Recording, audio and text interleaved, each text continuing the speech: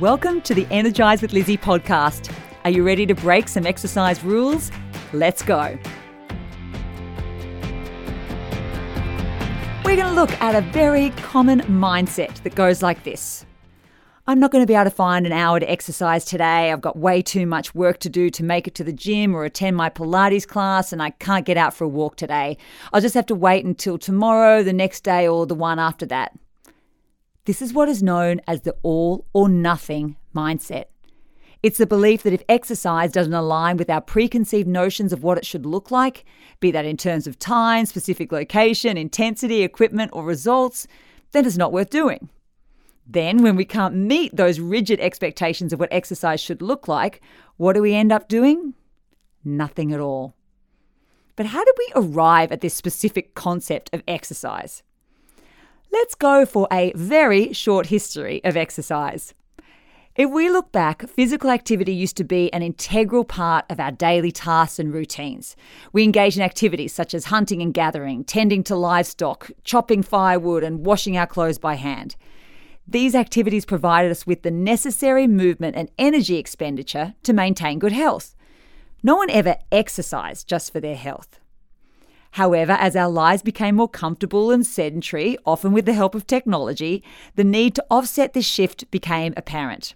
As office jobs became the norm, our awareness of health benefits associated with regular physical activity grew, and exercise became essential.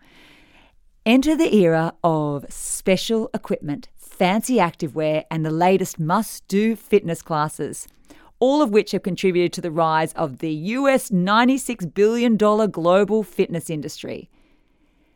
Here's the truth. Your body and brain don't care about the rules that you or the fitness industry set about what exercise should look like. They don't care if you're in fancy workout attire or have expensive equipment. There is no exercise police telling you what counts as exercise. Your body and brain simply want you to move in any way possible because that's how they thrive and function at their best. They just want you to sit a little bit less and move a bit more. The next time you tell yourself you can't get active because it doesn't match what you think exercise has to look like, turn that all or nothing mindset into an all or something mindset. Something is so much better than nothing. Physical activity doesn't have to be confined to specific places or times, such as dedicated gym sessions or structured workout routines. Rather, movement can be woven seamlessly into the very fabric of your day. Whether it's quick stretching exercises at your desk or taking little breaks for movement between tasks, the possibilities are endless. By flipping the all or nothing mindset to an all or something mindset, exercise can become a natural and effortless component of your day, allowing you to reap the benefits without disrupting your workflow or making you feel overwhelmed. It also helps to be aware that when we're under stress or feeling anxious, we tend to fall into black and white thinking. This is right, this is wrong, this is good, this is bad. An all or something mindset, in contrast, celebrates the whole spectrum of activities and emotions we can do and feel in life. I find it's also helpful to look at the bigger picture over the longer term.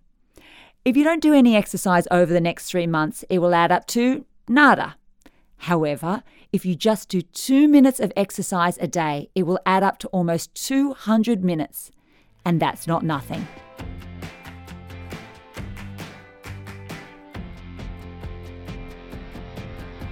Great to be here with you on the Energize with Lizzie podcast. This podcast episode has actually been an extract from the Active Workday Advantage, my book, Unlock Your Most Energized, Engaged and Happy Self at Work, available now wherever you get your books. See you for the next one. Bye-bye.